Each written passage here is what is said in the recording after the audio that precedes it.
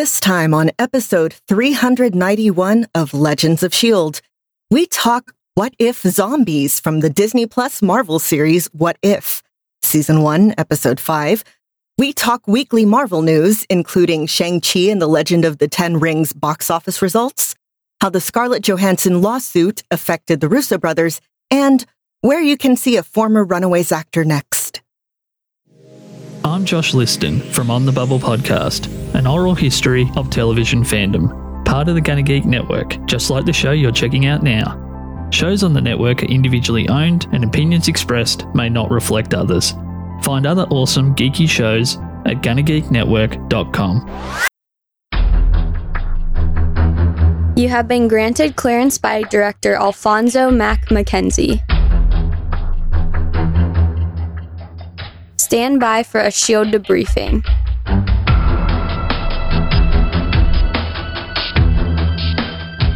All information to be discussed here is classified and may only be discussed among agents granted clearance by the S.H.I.E.L.D. Director. Now it's time for your scheduled debriefing. I'm Agent Lauren. I'm Consultant Chris. And I'm producer of the show, Director SP. Welcome to Legends of S.H.I.E.L.D. We're a Marvel Comic Universe fan show. This show is recorded on Thursday, September 9th, 2021, live from the Legends of S.H.I.E.L.D. studios and broadcast Zombieland-wide via www.geeks.live. Come and join our live chat as we record. Gang, happy National Ampersand Day. Woohoo! You'll be making all kinds of lists today. Did you know that the ampersand was the 27th letter of the alphabet? I did. I did not. I recently learned this by listening to the Curiosity Daily podcast a couple of months ago. I was like, no way. But yep, it was the 27th letter of the alphabet. And I can't remember when it left, but I want to say it was like the late 1800s or the early 1900s. Yep. In the show notes there, it mentions that it's a kind of smooshing together of E and T, as in the Latin et, meaning and. So happy National Ampersand Day, and use that little and symbol, which also can mean a plus with mathematics. So there is science involved. And it's been a while since we talked about science here on Legends of S.H.I.E.L.D., but we're big science-y fans. So ampersand, math, we're with you. Well, in the meantime, let's get on with the rest of the show. Legends of S.H.I.E.L.D. is a fan-based podcast on the Marvel Cinematic and comic book universes. Because of the rules of surviving a zombie apocalypse. If you'd like to talk to us about your experience with the zombie apocalypse, you can leave a message on our website at legendsofshield.com. You can send us a voicemail at 844-THE-BUS-1. That's 844-843-2871. You can post a message on our Facebook page about your rules to the zombie apocalypse at Legends of S.H.I.E.L.D. Podcast. You can tweet us zombie gifs at Legends of S.H.I.E.L.D. on Twitter. You can leave us a comment on our YouTube channel at youtube.com/GonnaGeek, all about your safety points for the zombie apocalypse. You can join our Discord server at GonnaGeek.com/Discord. And remember, Legends of S.H.I.E.L.D. is a proud member of the GonnaGeek.com network. Guys, it's been a pretty active week.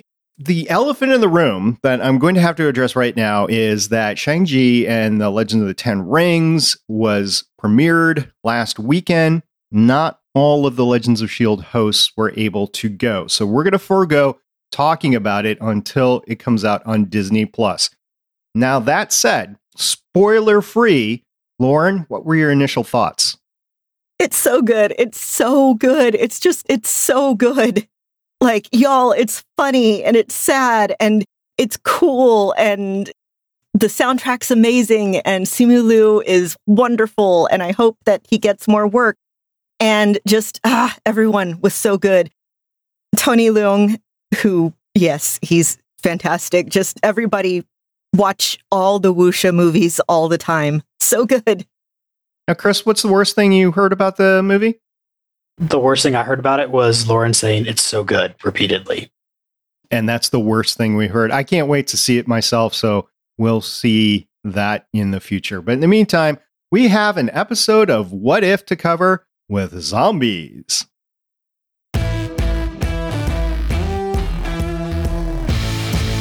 What If? Zombies! Season 1, Episode 5 of the first season of What If premiered on Disney Plus Wednesday, September 8th, 2021. The IMDb description reads, when the Avengers are infected by a zombie plague, surviving heroes search for a cure. Chris, who was the director of the episode?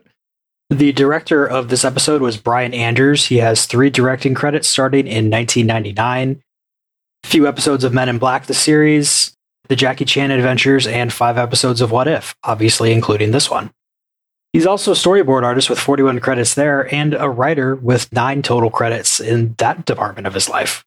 In truth, I think we'll see his name pop up as a total of 9 directing credits for What If, but since only 5 have aired so far, and Disney and / Marvel are so terrible about updating IMDb until the episode airs, that we don't know for sure, but we're pretty sure.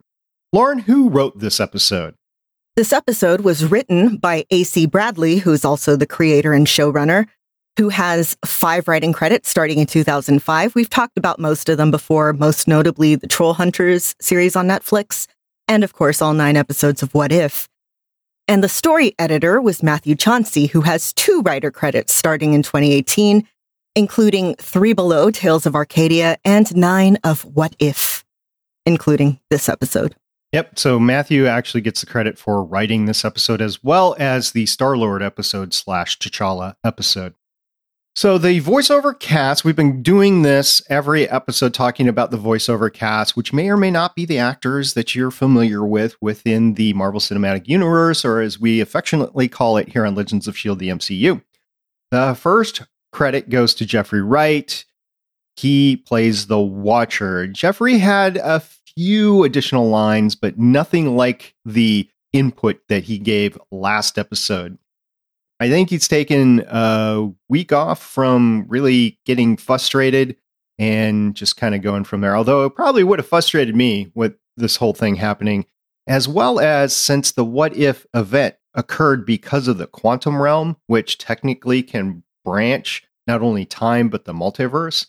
I think that this might see some future looks in either next season or maybe a season-ending episode or something like that. So Jeffrey Wright, I think, did a good job here. So the next one was Mark Ruffalo. He has been in movies like Wind Talkers, 13 Going on 30, Rumor Has It, Date Night, Now You See Me, and Now You See Me 2. He reprised his role as Bruce Banner. And I think this was the most acting that he's done in the voiceovers from What If so far. So, Lauren, I'm going to go to you as the expert. How would you rate Mark's performance? Pretty good. Honestly, what most kept distracting me is that the animated model of him, half the time it would look a lot like Mark Ruffalo and the other half it didn't. This also bugged me about the Spider-Man one that we got. But yeah, solid, very solid. Yeah, I can't argue with that one at all. I wasn't expecting him to be super wonderful. He was pretty solid. All right, pretty solid. I enjoyed. He was stereotypical Mark Ruffalo.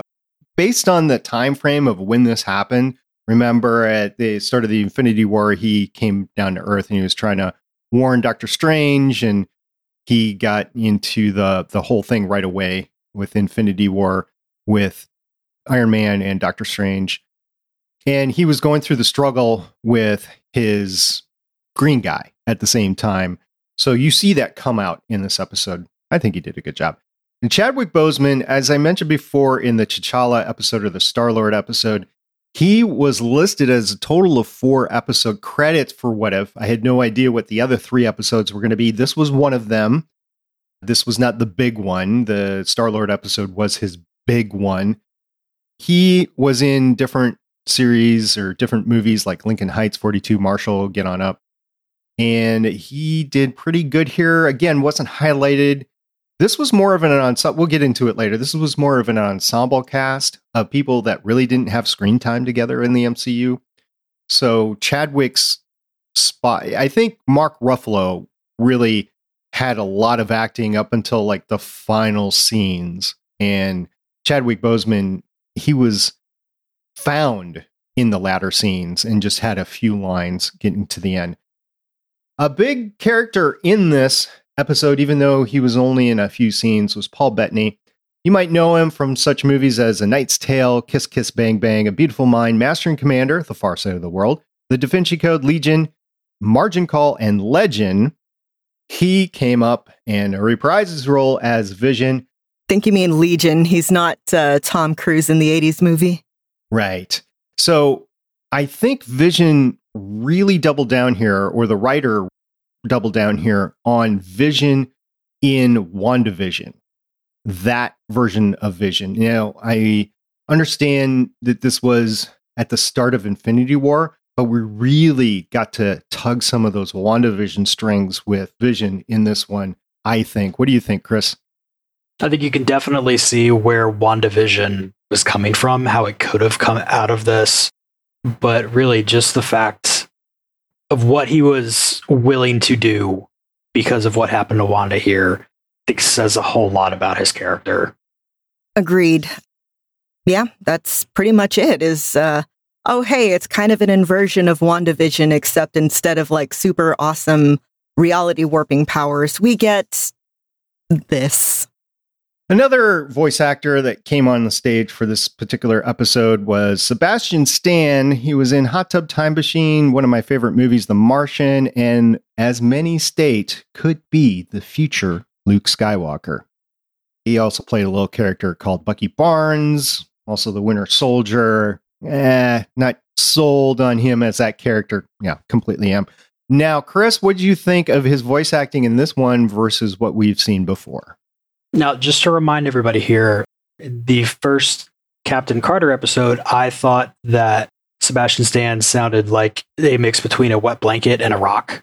He was just really bad. But somehow somebody went and pounded some lessons into his head, because he actually does a pretty good job in this one.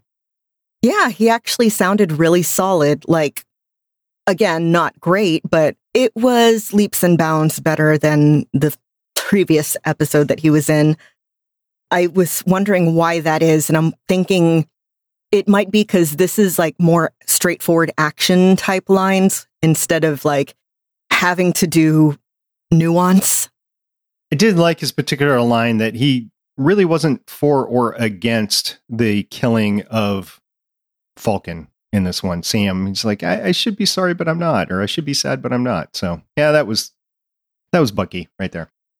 Moving on, Evangeline Lilly. You might know her from such works as The Hurt Locker, the TV series Lost, Real Steel. I enjoy that movie. I know there's a big divide on that.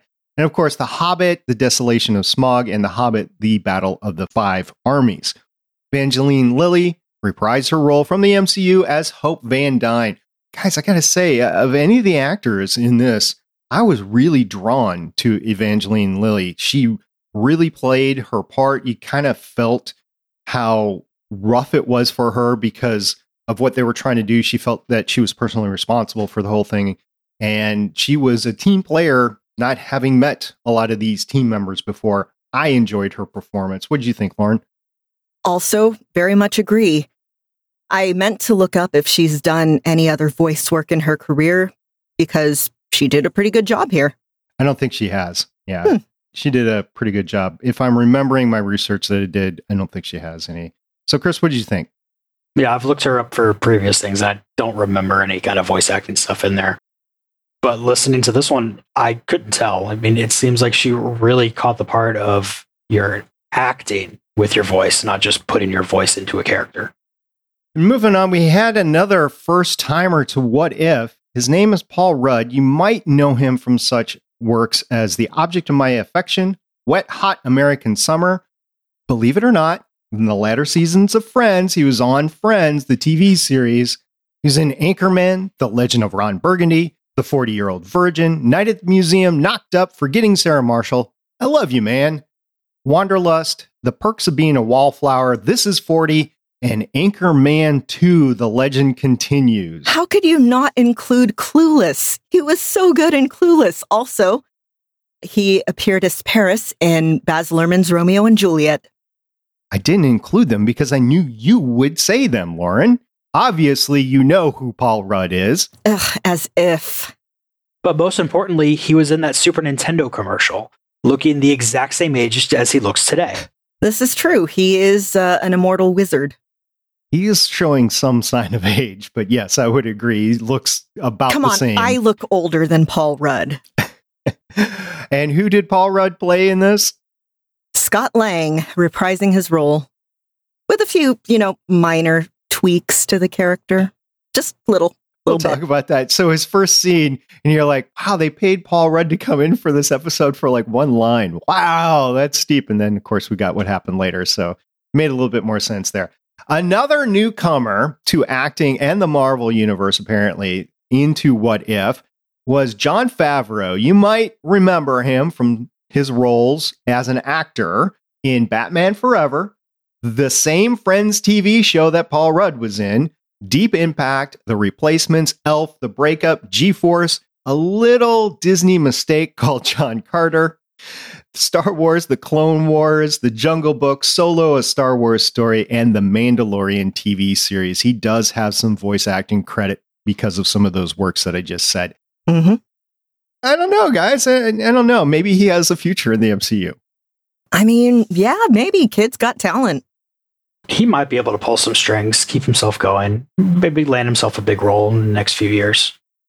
I have to hand it to he reprised his role as Happy Hogan. By the way, he directed the first Iron Man movie, so he's been in the MCU from the beginning, as we consider the MCU.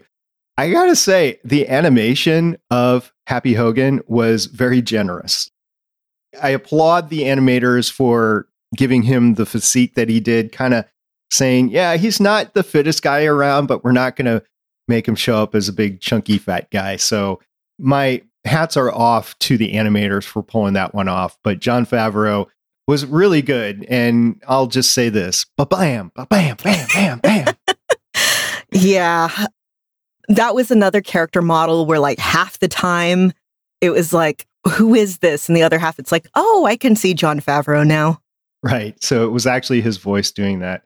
And Lauren, we have another special Wakandian with us. We do. We have Denai Guerrilla reprising her role as Okoye, who, again, people may know as Michonne from Walking Dead, among many, many other things, but those are like her big things. She pulls it off so well, the general, and I'm glad she was in this. And she hasn't had that much of an interaction with the entirety of the Avengers either, and you could just see the ease of her working with everybody in here. And I get it, a little bit of his writing, but some of it is just pulling off her lines that are so great. Matter of fact, one of the lines that she had with Scott Lang was pretty cool. Like, don't fog up your jar. All right, I got to take this next one. Emily Van Camp. I know her from her roles in Brothers and Sisters, Revenge, The Resident, and my Marvel on-screen crush. Yes, she is Sharon Carter. She has been Sharon Carter for quite some time, and I am glad to see her in this. Of course, after The Falcon and the Winter Soldier, a little dubious on her future in the MCU, but Agent 13, Agent Carter, Agent Sharon Carter, I was glad to see here, and honestly, I didn't expect her to make it to the end, and she didn't, but I think she did okay up to that point. You guys have any thoughts on my on-screen crush? Definitely less morally questionable than the last time we saw her. And hey, if she had to go out, at least she had a memorable ending. Your opinion might be a little bit biased, but in this case, it's pretty solid. There we go. All right, Lauren, I'm going to let you take this next actor. We have David Dastmalchian returning as Kurt. Who is Kurt, you may ask? He's one of Scott Lang's co-workers, the one who's not Louise.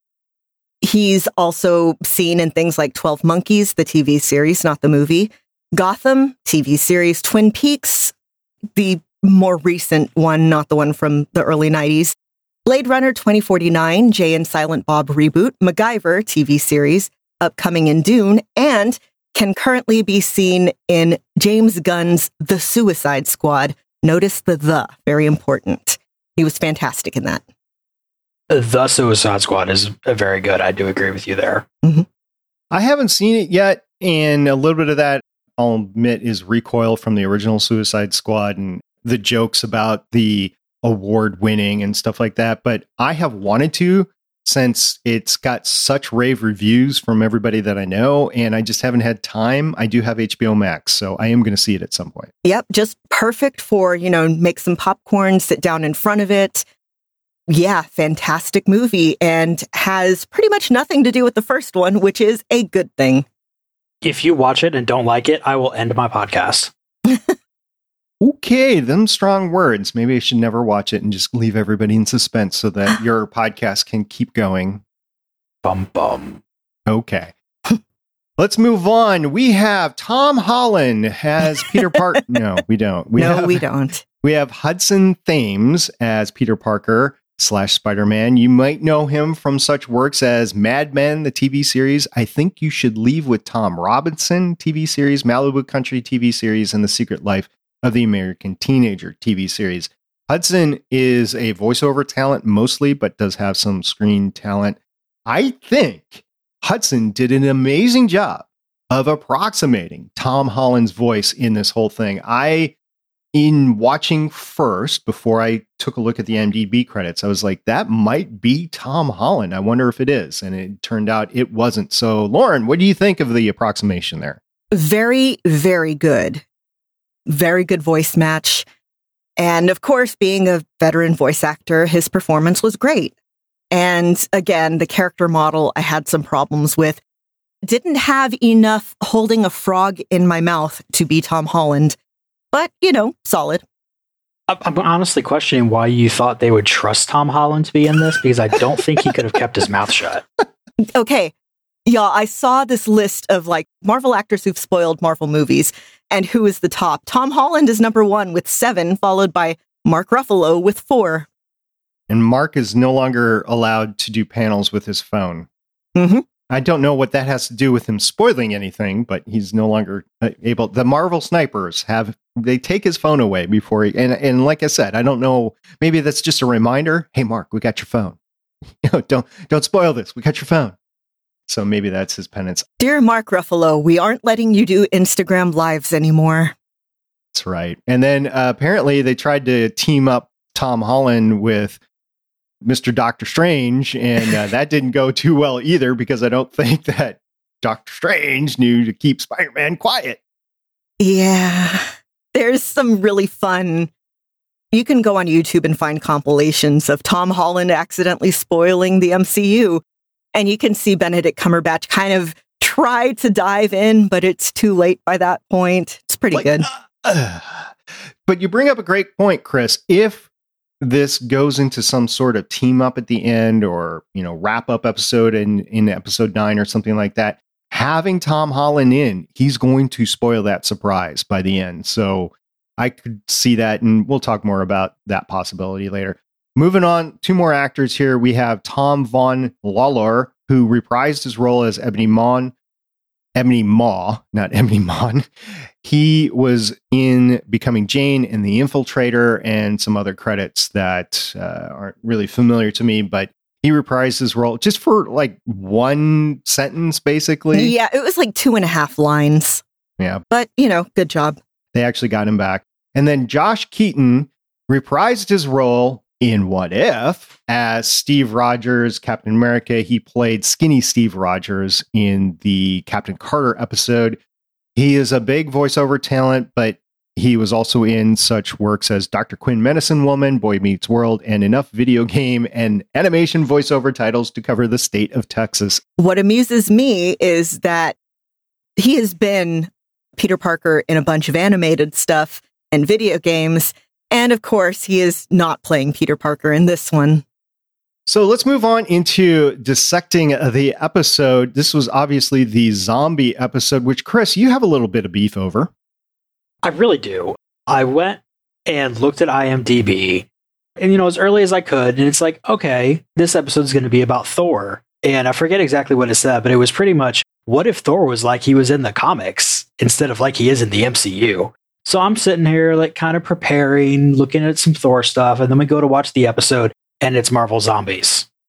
Yep, Marvel Zombies, which I'm not a huge zombie guy. I was kind of getting into it the last couple of years. There's been some good zombie movies, World War Z, 28 Days Later. I did watch The Walking Dead for, 4 or 5 seasons before I said, this isn't for me anymore. And maybe I'm recoiling from that. But I was not enthralled with a zombie-based episode, but I know some others are. So, Lauren, what are some references that was made with this? Okay, well, other than the Marvel Zombies comics references, which I'll get to in a bit, we have the very obvious Zombieland references with Peter Parker's rules to surviving the zombie apocalypse.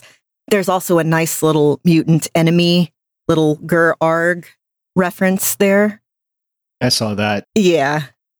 So the Gur-Arg is the production sign for Joss Whedon's Mutant Enemy Productions. Right, there you go. So if you watch a TV show or a movie and at the end it goes Gur-Arg, that's the production banner from that, the coda from that. I will say, at least in this, we got a scientific cause of the zombies, unlike most of the other zombification stuff out there. So even though it was Jan Van Dyne in the quantum realm with some rare disease that we haven't heard of yet in the MCU, I at least like that versus we don't know what's causing this. So I haven't read Marvel Zombies since they finished doing Arc 3.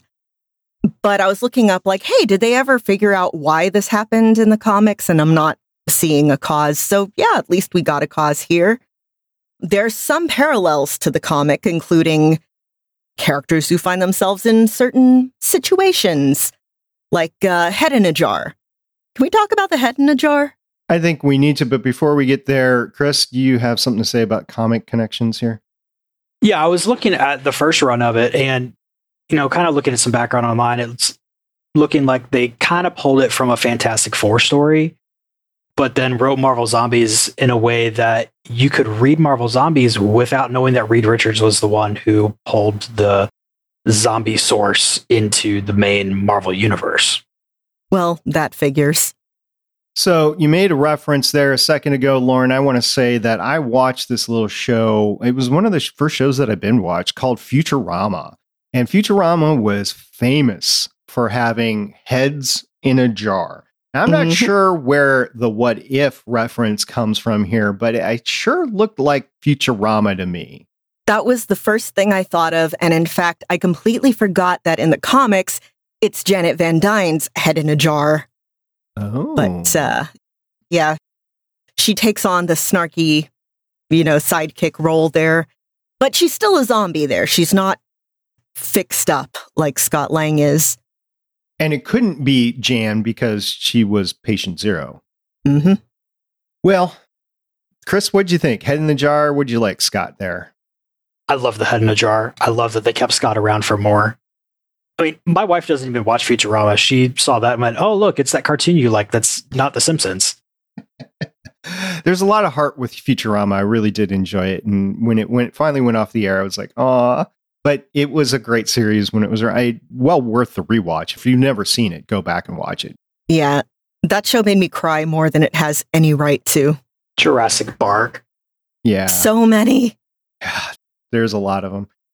Now, Scott Lang / Paul Rudd, he had a lot of great one-liners in this whole thing. And that was the comeback, right? So he had one line at the beginning and he was turned into a zombie. Vision came in and was able to save his head somehow. I don't know how that happened.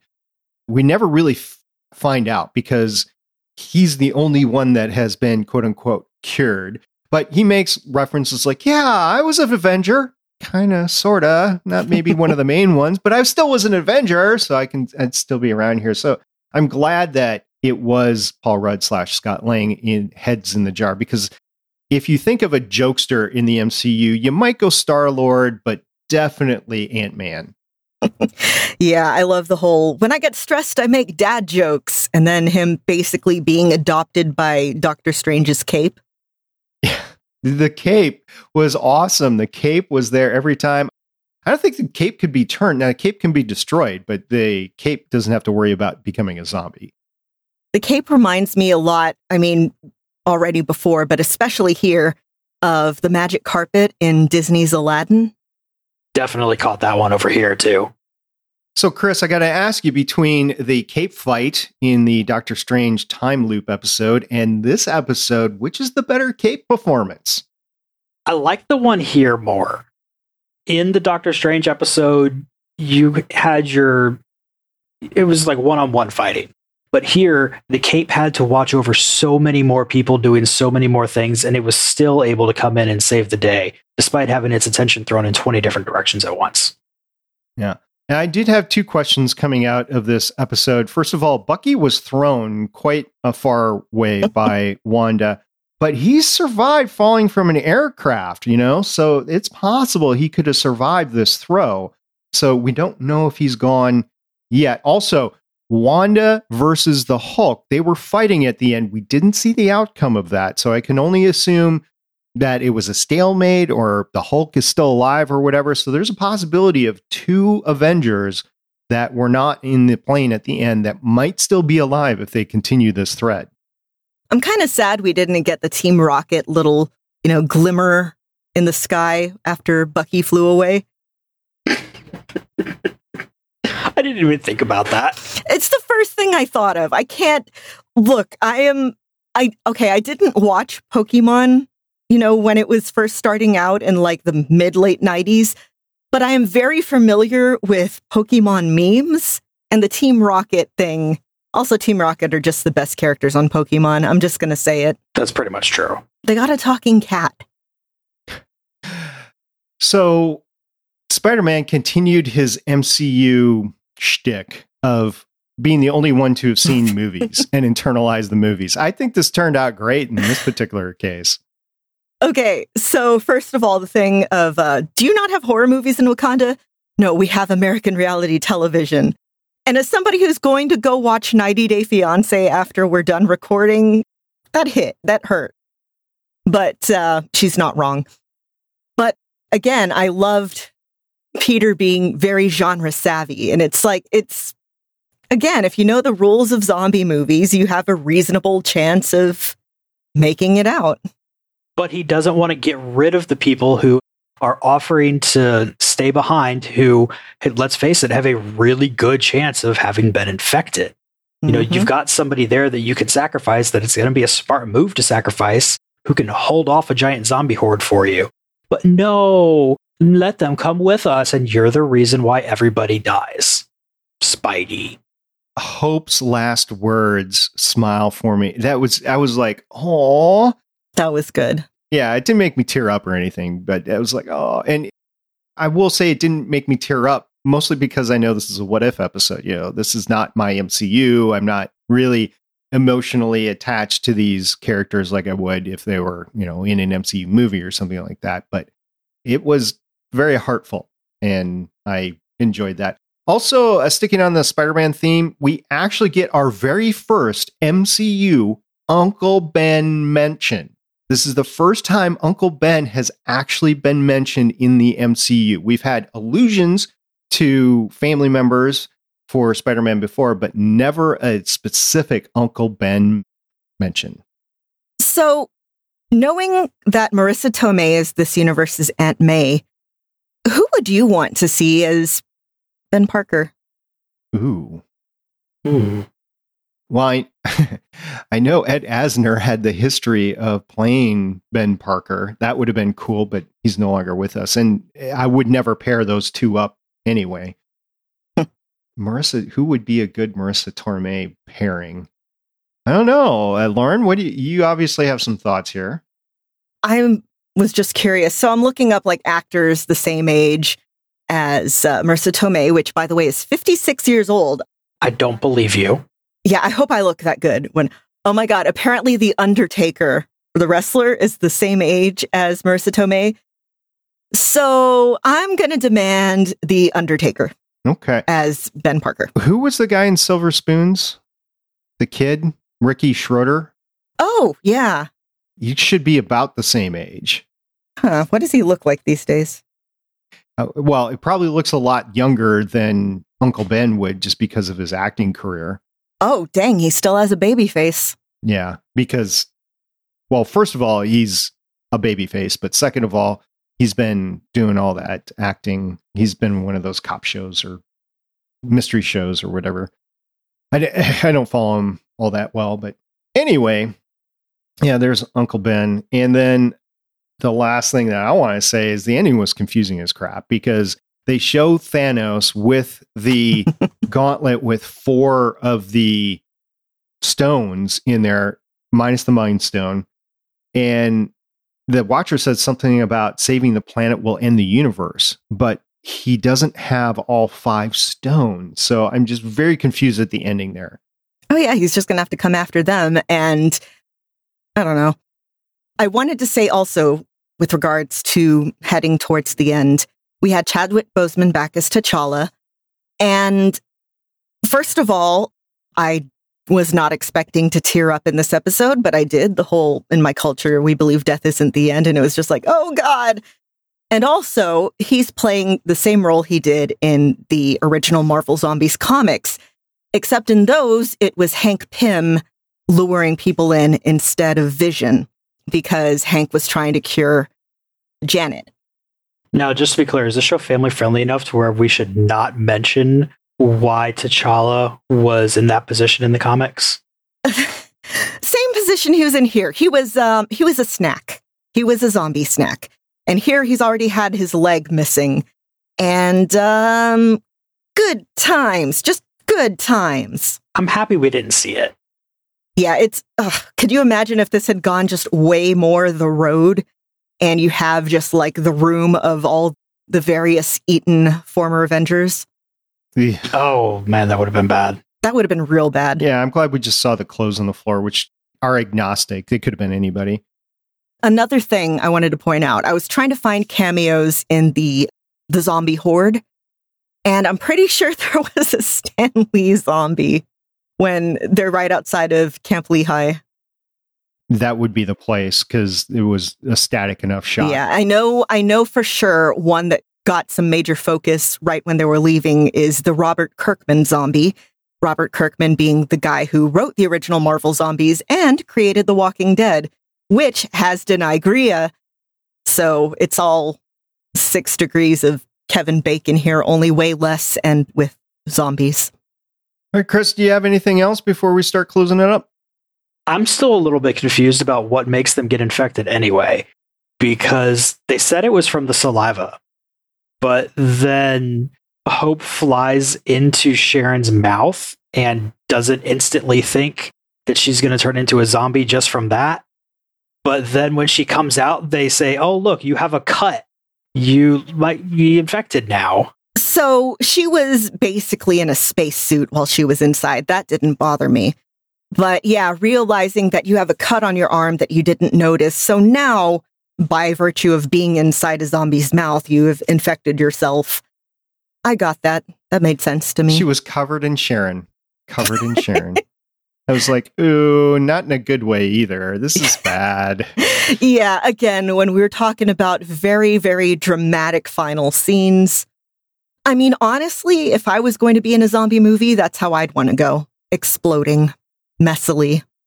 Right, and she did take out Happy, too. And she said sorry before she took him out, so... But more importantly, she also said blam. Mm-hmm. I don't think Hawkeye was taken out, was he? He's still roaming out there. Yeah, he's still roaming.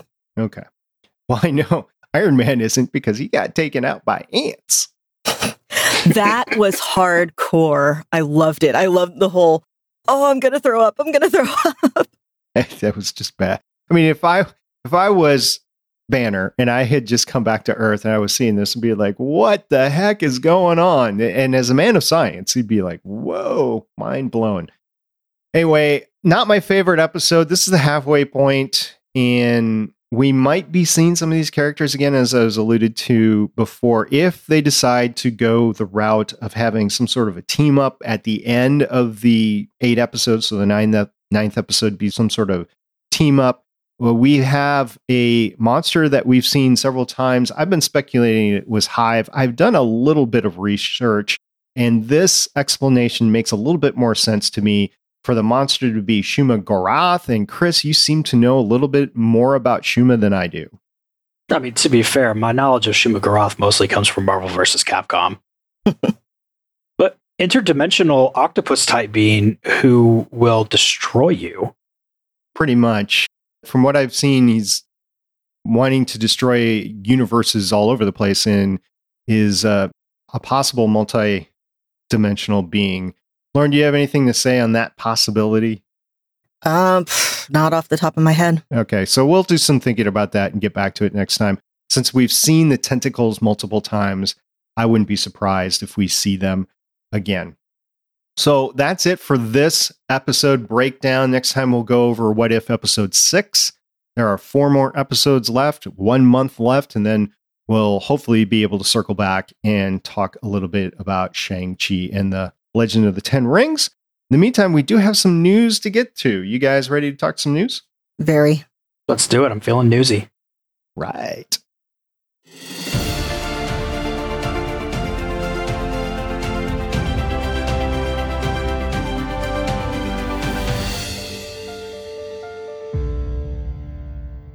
We're going to kick off our news segment with the box office for Shang-Chi. And this is spoiler free. We're not talking anything but the box office here. And it was a post-COVID stunner, basically. It came in with a $71.4 million domestic opening weekend, which is the second most to Black Widow since COVID started. And I will say this, that if you take into account the Disney Plus premiere $30 package for Black Widow, I think Shang-Chi outperformed Black Widow in the box office, just in the actual theaters. So that is not differentiating here because Disney's sticking firm on combining those things for the first weekend. So there you go. You have $80.4 million basically for Black Widow. You have Shang-Chi at $71.4 million. And then it goes down into Fast 8 at $70 million. A Quiet Place Part 2 at $47 million. Takes a big dive here. $35 million for Jungle Cruise. Godzilla vs. Kong. This was early on when the theaters were just opening up. It was at $31 million. And then you also had Space Jam at $31 million. Free Guy at $28 million. The Suicide Squad at $26 million. And then a few others from there. So all in all, this did pretty well when it comes to the box office in the COVID era. Still don't know if Disney's going to be hard over on just doing the box office release and then like 45 days later or whatever, also doing it for those people that don't want to go into the theaters, at least for now. So I don't know. What do you guys think? Is this a good opening, Lauren?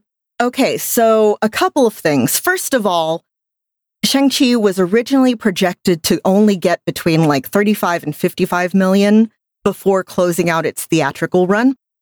And it's done a lot more than that. In fact, it's even outdone the premiere weekends for Captain America: The First Avenger, which got 65 million, and Ant-Man, which got 57 million.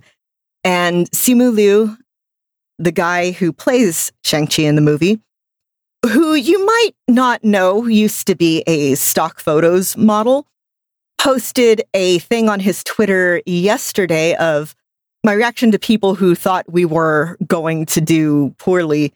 And it's one of his stock photo images of him looking very impressed at a computer. And yes, please follow him on Twitter. The man is a godsend. My problem here is not only are we comparing apples and oranges with the day and date release of Black Widow versus straight only theaters in Shang-Chi. I know for a fact Mortal Kombat, and I'm pretty sure Kong versus Godzilla, those were just, hey, you have HBO Max, just watch it. So I don't know how they're getting numbers there, and they're not adding like people like me who watched it right when it came out, but I didn't have to pay any extra money. Now remember, Black Widow was the first one to combine any sort of streaming revenue into the opening weekend, the premiere weekend. So you're absolutely right. There's just, and even if you did that, there's no way to do an apples to apples comparison, or as I said, kumquats to kiwis or something like that at the time, because the HBO Max Warner Brothers model is give it to you for free. And then next year, they're going to continue that at least once a month. I don't know which films they're going to do it once a month or at least once a month. But yeah, there's no way to do it because it's combined into the subscription. And I don't even know how Spider-Man would do it. Like, we were postulating about this before. What streaming service does Sony have that they could do this with? I don't know. Maybe it's simple and I'm just not thinking of it. But I don't think Sony has a place that they can put it on.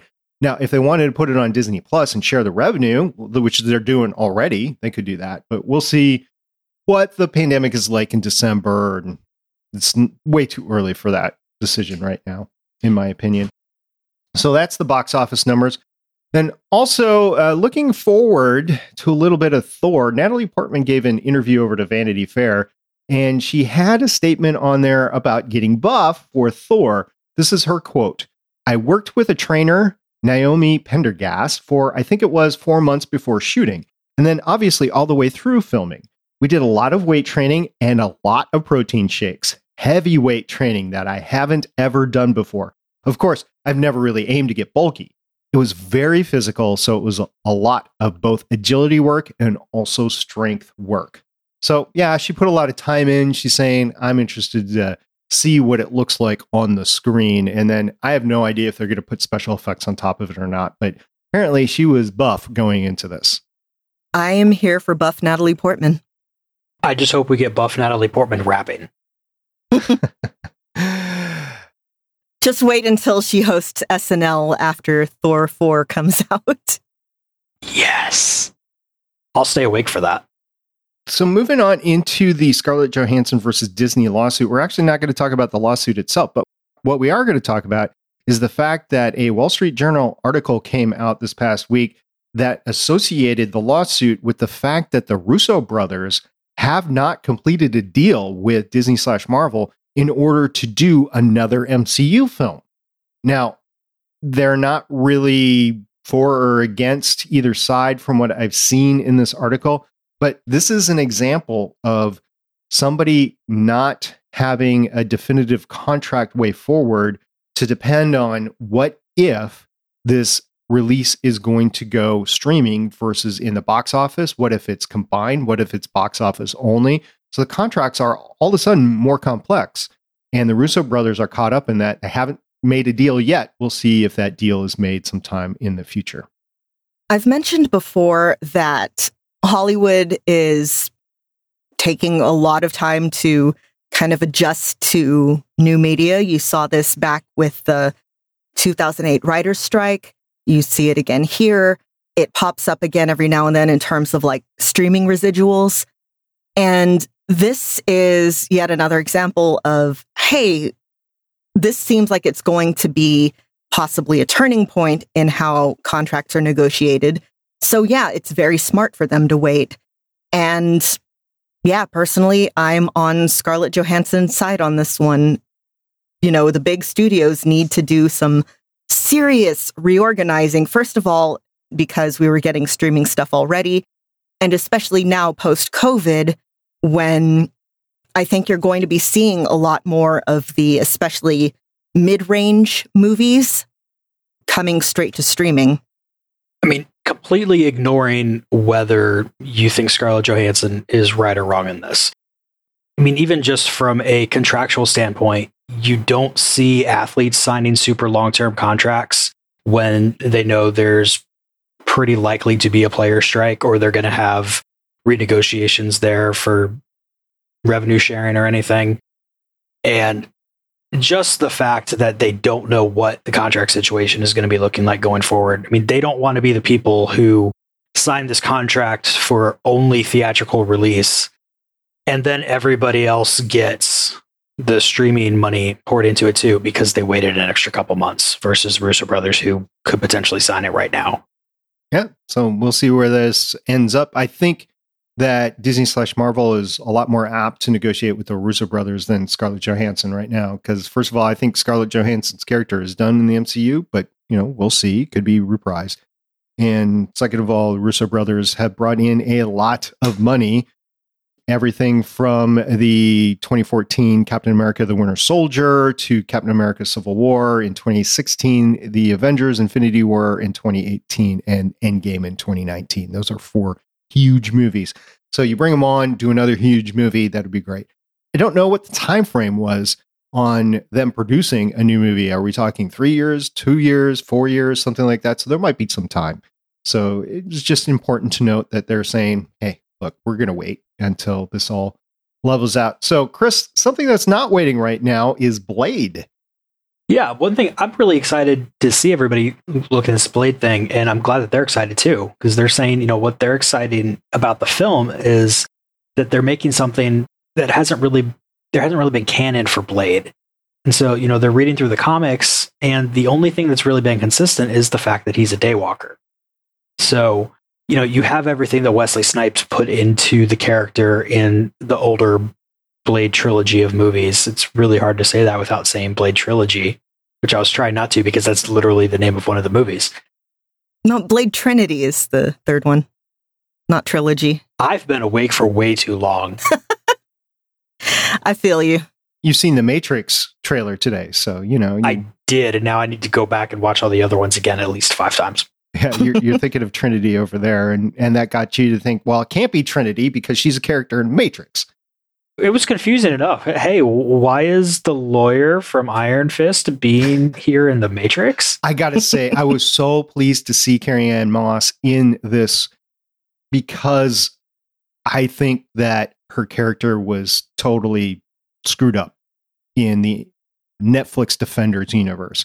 And so to see her go back to something that she could end her career, if that was the last thing that she did and she ended her career there, you'd be like, yes, that is the Carrie-Anne Moss that I want to see on the screen.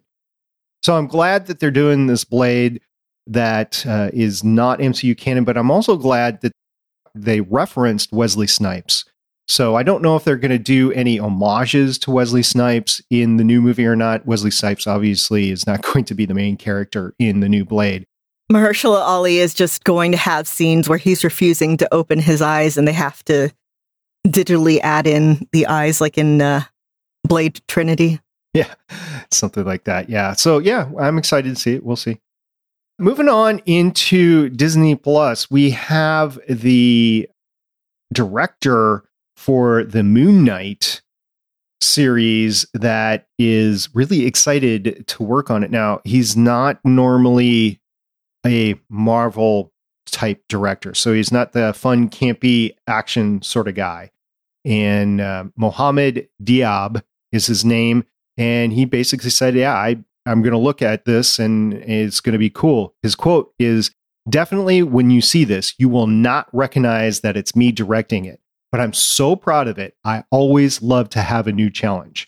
My movies are hard, serious, and about big topics, and I feel strongly that Moon Knight is going to be like that. It's going to be an entertainment, but also heavy. At the same time, we're being so creative with the jokes and with the action, as I keep saying to my wife, I can't believe I'm funny in another language. That's adorable. Definitely. So I can't wait for this to come out because it's been hyped up so much at this point. It'll be fun there. Chris, you have anything to say about the Moon Knight? I mean, the only thing I know about Moon Knight is that half the people say he is Marvel Batman, and the other half people say, why are you saying that? It's not true. No. He's the Marvel Nightwing. I really hope they have... I still don't know if this is an edit or if it's from like the Max series back in the early 2000s, but there's this page of Moon Knight trying to get Dracula to pay him money that he owes him. It's just look up Moon Knight Dracula. I've seen Power Man with that. Yeah, it's Moon Knight calling Dracula a nerd. So the final news story that we're going to cover this time is the fact that a alum of somebody that we've covered on Legends of S.H.I.E.L.D. is moving on to a new project.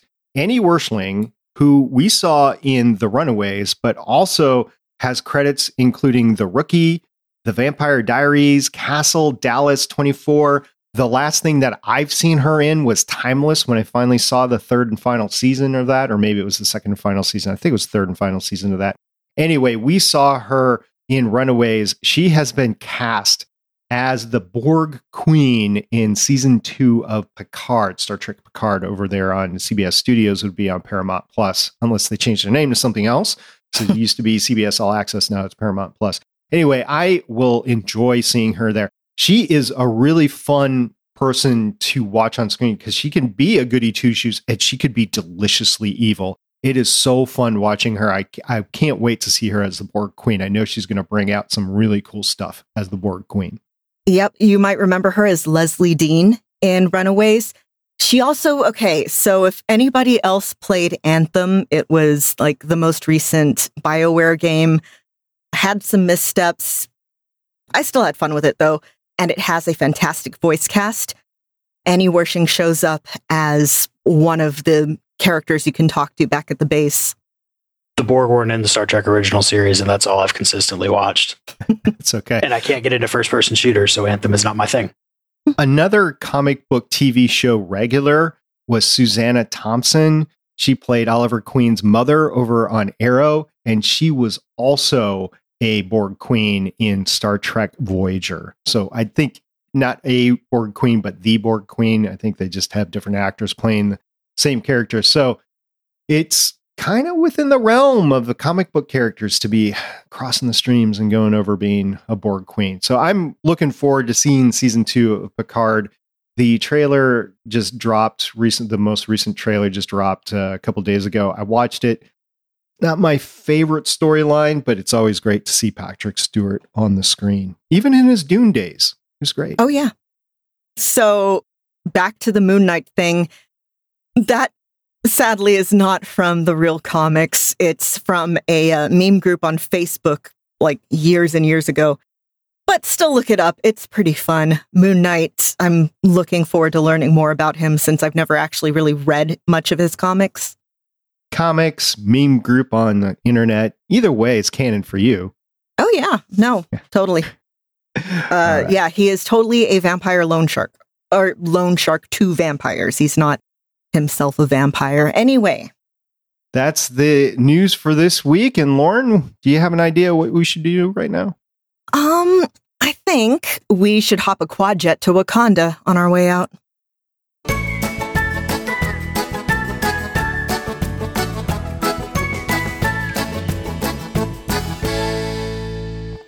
As has been a staple for the last month and a half, I want to thank Chris very much for joining us. Now, Chris, where can people find you?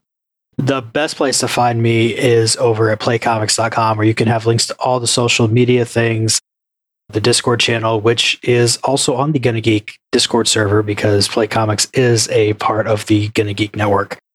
And, come by, check out episodes where I grab a guest and we talked a video game based on comics, or check out a bonus episode where I talk to cool creators about their cool things. Spoiler alert, you're going to love some of the cool creators I have booked to talk about their cool things coming up. I was pleased after we got off the air last week. You mentioned something and then we were talking about it afterwards. I'm like, how do you get these people? This is awesome. I ask nicely and they say yes. That's the secret. Mm-hmm. And you're just a nice guy, so it works great. So yes, thank you very much, Chris, for joining us, at least for the end of What If, and maybe we'll get you on for the 10 Rings as well. Well, I would definitely be up for that. Thank you to everyone who listens to us. Whether you're a new listener, an old listener, whoever you are, we're very, very glad to have you. And we hope we're making your day a little brighter because you make our day a whole lot brighter. And with that, until next time, I'm director of the show, SP. I'm Agent Lauren. And I'm Consultant Chris. See everybody next week. Bye. Bye. What's the first rule of zombie apocalypse? Oh yeah, cover everything. Thank you for listening. If you want to leave us feedback, go to gonnageek.com and you will find all our contact information and other shows. You can also visit legendsofshield.com, where you'll find our complete archive of podcasts. The music heard on this podcast is by Kevin MacLeod, found at incompetech.com, and also artists on pond5.com and audiojungle.net. The opinions heard on this podcast are those of the individual hosts and do not represent Stargate Pioneer Productions, Legends of S.H.I.E.L.D., or Gonna Geek. Agents of S.H.I.E.L.D. is the property of the Disney Corporation, Marvel Studios, and ABC. No infringement is intended.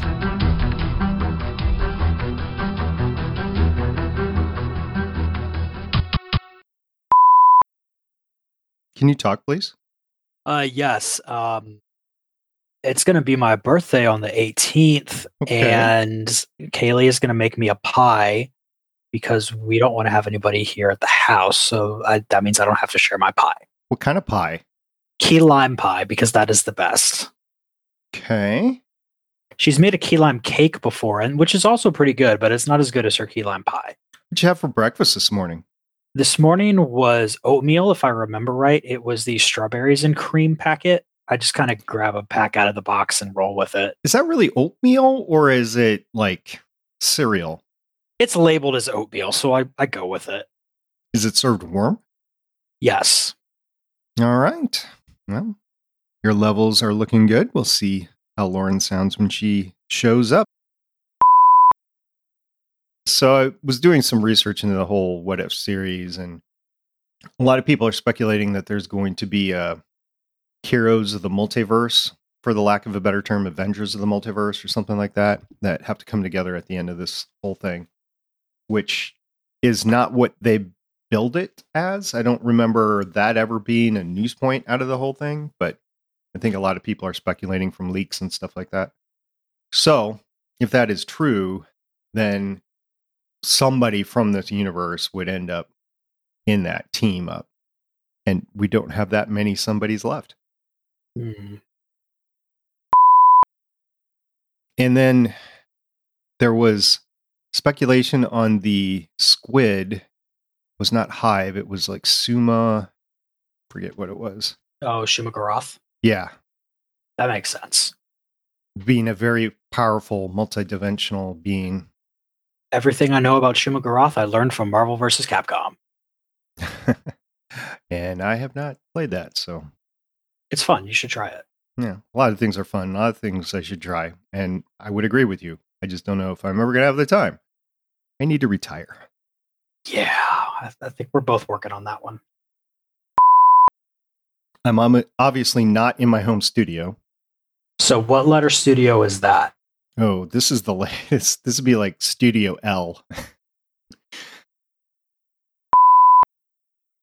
Legends of S.H.I.E.L.D. is copyright 2013 through 2021.